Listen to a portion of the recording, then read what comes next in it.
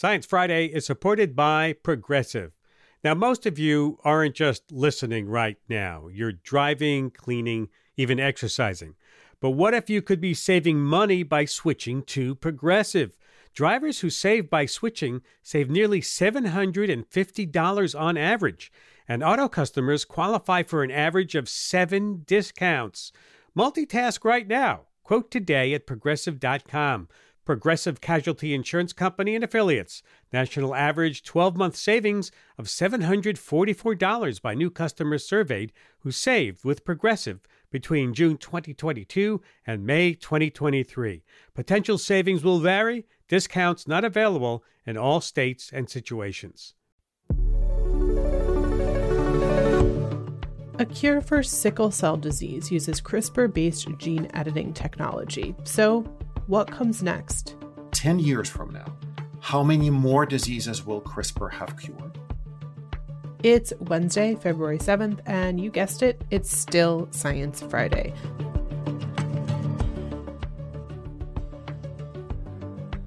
I'm Sci-Fi producer Shoshana Buxbaum. In December, the FDA approved a new treatment for sickle cell disease, the first medical therapy to use CRISPR gene editing technology. Now, 2 pharmaceutical companies are offering therapies using gene editing technology, and they promise a lifelong cure, which would be life-changing for patients with this debilitating condition. Over 100,000 Americans have sickle cell disease, most of whom are of African descent. Could this breakthrough herald a new era of CRISPR-based cures for genetic diseases? Ira Flato takes it from here. Joining me now to answer that question and more is my guest, Dr. Fyodor Urnov, Professor, Molecular and Cell Biology, Scientific Director of Technology and Translation at the Innovative Genomics Institute. That's at the University of California, Berkeley. Welcome back to Science Friday. Ira, what a joyful moment for me to join you again. Thank you for having me. You're welcome. Thank you for joining us. Okay, for those of us who are not so familiar with CRISPR, what is CRISPR gene editing? How is it used to treat sickle cell? Well, starting now, you and I can call CRISPR as a tool that cures sickle cell disease. And that's a remarkable statement. We've known about sickle for a very long time. We've known it's caused by genes for 80 years. We've known its molecular cause since 1953. And here we are in 2024, where we can substantively say that dozens and dozens of folks in the United States and in Europe have had their life changed for the better because of this CRISPR thing. How does that work? Well, we know what molecular circuit goes wrong when people get sickle cell disease. In fact, for a condition that's so devastating for a human being living with it, there's episodes of recurrent pain, there's stroke, there's damage to joints. The list is on and on and on. The molecular cause is, on the surface level, quite simple. There's hemoglobin that's defective in one specific feature. CRISPR goes into the cells of a person with sickle cell disease and makes a tweak. Now, explaining what that tweak is takes a bit of time. In brief, what the CRISPR tweak does is allow Mother Nature to take out the equivalent of a spare tire out of her trunk. If we think about normal hemoglobin as being the 4 wheels on a car and sickle hemoglobin as being these tires as defective, we have a different hemoglobin in our DNA. It's called fetal. Now, that word has many meanings, but in this particular case, it means a type of hemoglobin we make when we're inside mom. It turns out that if you flip that back on, sickle goes away. We've just never had a way to do that. CRISPR has shown up, and CRISPR in a number of folks has flipped that fetal hemoglobin back on. And there they are, not experiencing pain, not having to do blood transfusions, not having to go to the emergency room. And as you mentioned, that's right, the FDA and the MHRA in the United Kingdom have approved this as a medicine to treat sickle cell disease. Truly a remarkable moment. Let's talk about why was sickle cell the candidate, the first disease, to get a CRISPR treatment? There are several reasons. The benefit-risk considerations are first and foremost. CRISPR is experimental technology. It was invented by Jennifer Doudna, my colleague here at UC Berkeley, and Emmanuel Charpentier. They won the Nobel Prize for this in 2020, only 11 years ago. And to go in that period of time from an experiment done here on the UC Berkeley campus in a research lab to an approved medicine, That's really fast. And so the benefit risk consideration is, a human being living even in the best standard of care in the United States, their lifespan is shortened to just above 40, no matter how well we can treat that individual. And in Africa, where the vast majority of folks with sickle live, the lifespan is typically about 5 years old. So it's a terrible disease that deprives people of their ability to live a normal life. So for new technology and experimental technology such as CRISPR, the benefit risk justification only works if you're approaching something that severe. The second reason is it involves repairing of the blood. And here we're actually standing on the shoulders of, 60 years of physicians and physician scientists figuring out how to take blood stem cells out of the human body and then put them back in. This, of course, began with studies on bone marrow transplantation, for example, at the University of Washington, where Don Thomas and team ultimately won the Nobel Prize for doing a bone marrow transplant. And there are thousands of them safely performed every year. In this case, the person becomes their own donor of bone marrow. So you come into the hospital, your blood stem cells are taken out, your bone marrow, and then they're CRISPR'd, and then they're put back in. So we can edit blood disease because we can take blood stem cells out, fix them, make sure that the repair has gone correctly, and then put them back in. Obviously, that's going to be really hard for some other parts of the body, like the liver or the heart or the brain. And the third reason, and look, I don't want to be negative Nancy, but I just want to be Nancy realist. The third reason that it is a commercially viable target. You mentioned correctly that there are over 100,000 folks in the United States with sickle cell disease, and at least 20,000 of them are so sick with sickle that they really are eligible for this kind of a treatment. And that means that a pharmaceutical company, which of course has a responsibility to return value to its shareholders, it makes sense for them to engage with sickle cell disease as a target, because ultimately, let's just be clear, these medicines are being developed and then provided in the context of a market economy. And the reason I bring this up, Ira, is it's not binarily celebratory moment for my field right now. In brief, yes, we have an approval for sickle. It's joy all around, but there are hundreds of other blood diseases which could be repaired the same way that we do for sickle. And pretty much nobody in the for-profit sector is working on them because there's just not many folks with those diseases. And these companies are making the reasonable statement, reasonable for their business model. But why would we work on a disease that has 100 people? These new medicines, and I should also point out that in addition to a CRISPR treatment for sickle, which was developed by Vertex Pharmaceuticals in collaboration with CRISPR Therapeutics, there is an additional genetic medicine for sickle now. It's developed by a company called Bluebird Bio. It doesn't involve CRISPR. It involves adding a gene, so it's called gene therapy. So we now have two medicines. And the reason for that is there's 20,000 folks in the United States just really eager to get that therapy. On the other hand, the cost of that, you mentioned it's what we used to call an orphan disease, right?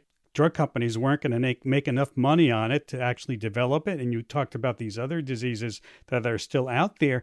Yet even this medication, isn't it priced at something like $2 million, $3 million a person? Yes, it is. I ask rhetorically, is that a price that any patient can afford?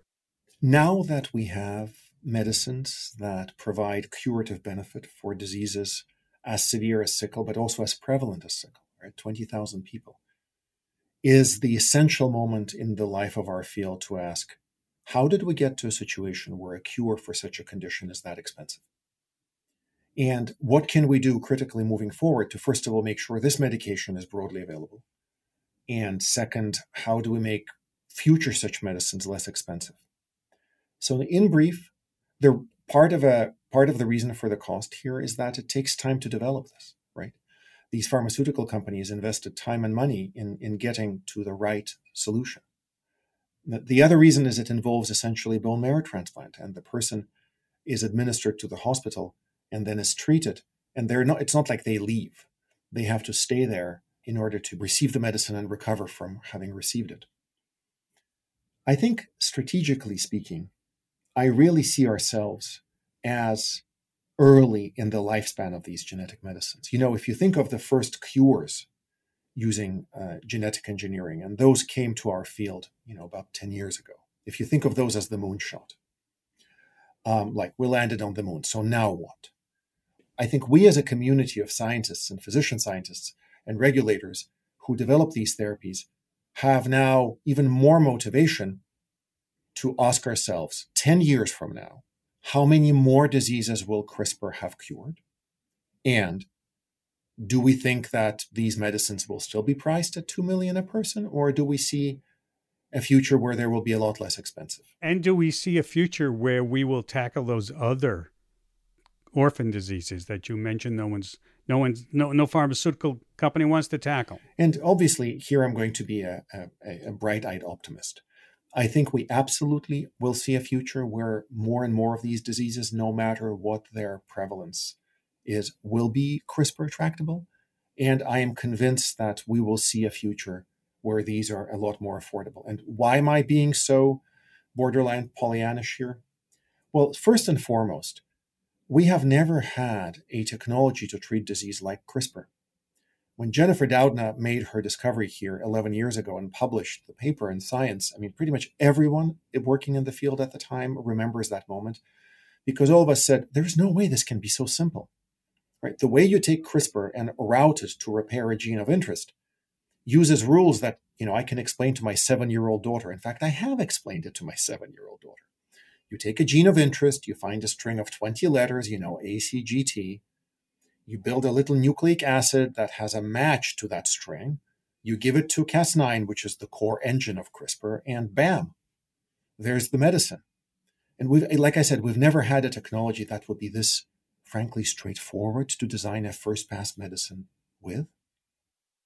So because CRISPR is so conceptually straightforward to re-engineer for disease number 2, disease number 3, disease number 384, this can only get faster, right? Like the very first human genome was sequenced over the course of about, 6 years for $3 billion. Today, a human genome can be sequenced in 3 days for $1,000. I think ultimately the way that larger companies will make money on CRISPR is by developing it to treat bigger disease indications. What I mean by that is cardiovascular disease, autoimmune disease, cancer, neurological disorder. Diabetes, that's right. And you'll say to me, but wait, Fyodor, come on. I thought those were not genetic. Well, they are and they aren't. There is a company called Verve, and they're building a medicine for a genetic form of heart disease. It's a terrible disease. It's like, again, genes mutant, bad cholesterol, really bad cholesterol, right?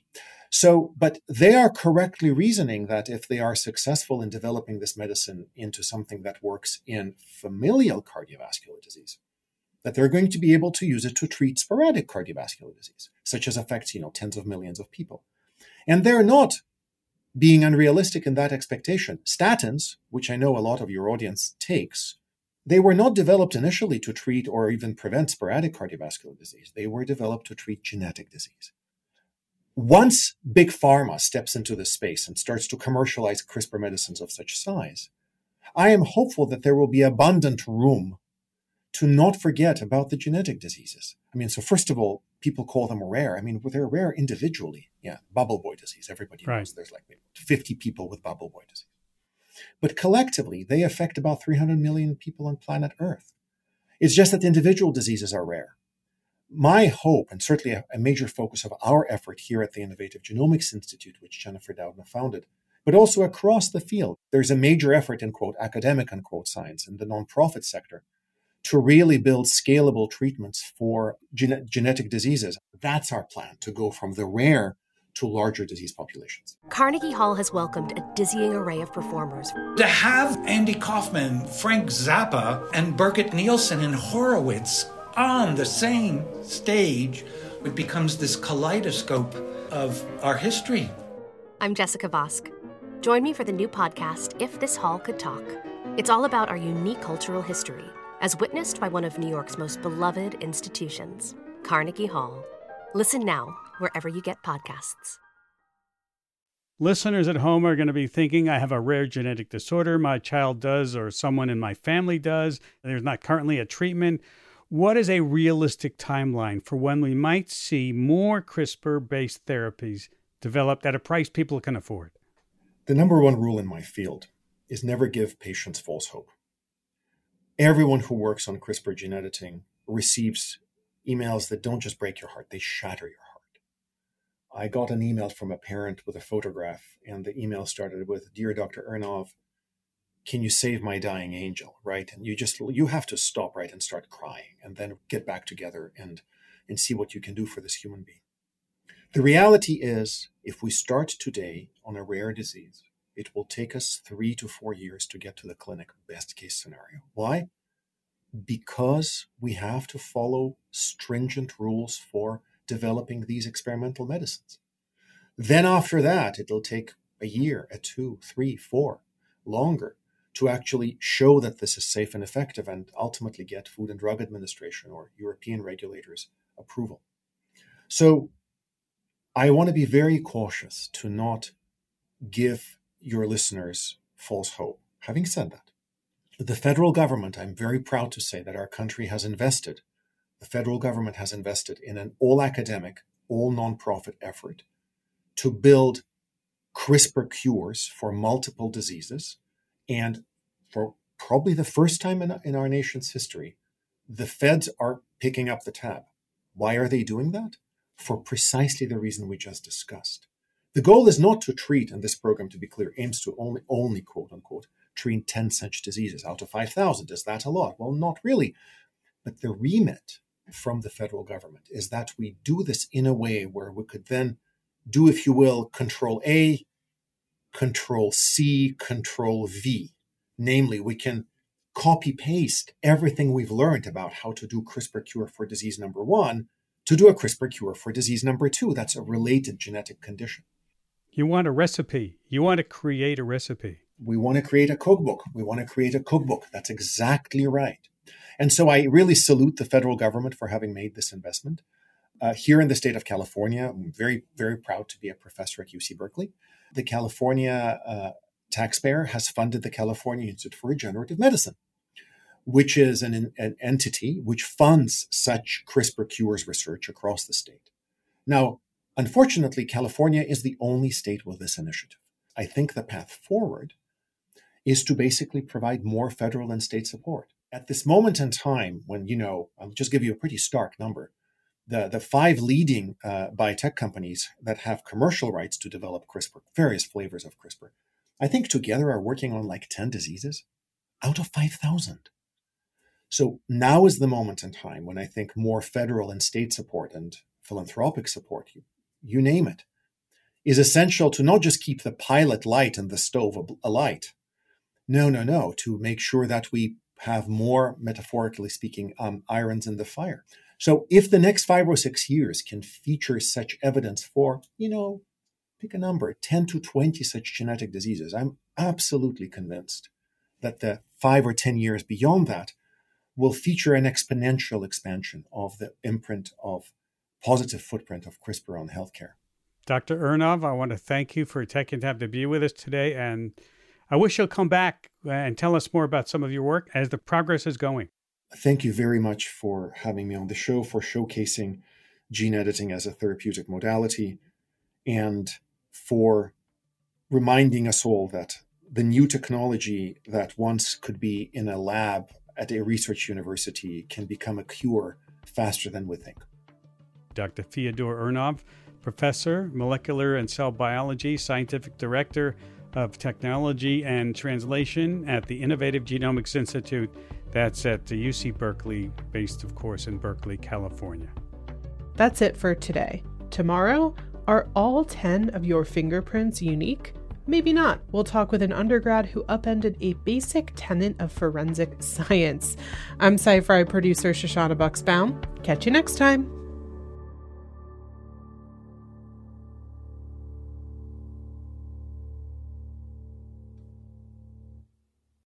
On Notes from America, we have conversations with people across the country about how we can truly become the nation that we claim to be. Each week, we talk about race, our politics, education, relationships, usually all of them, because everything's connected. And you, our listeners, are at the center of those conversations. I'm Kai Wright. Join me on Notes from America, wherever you get your podcasts.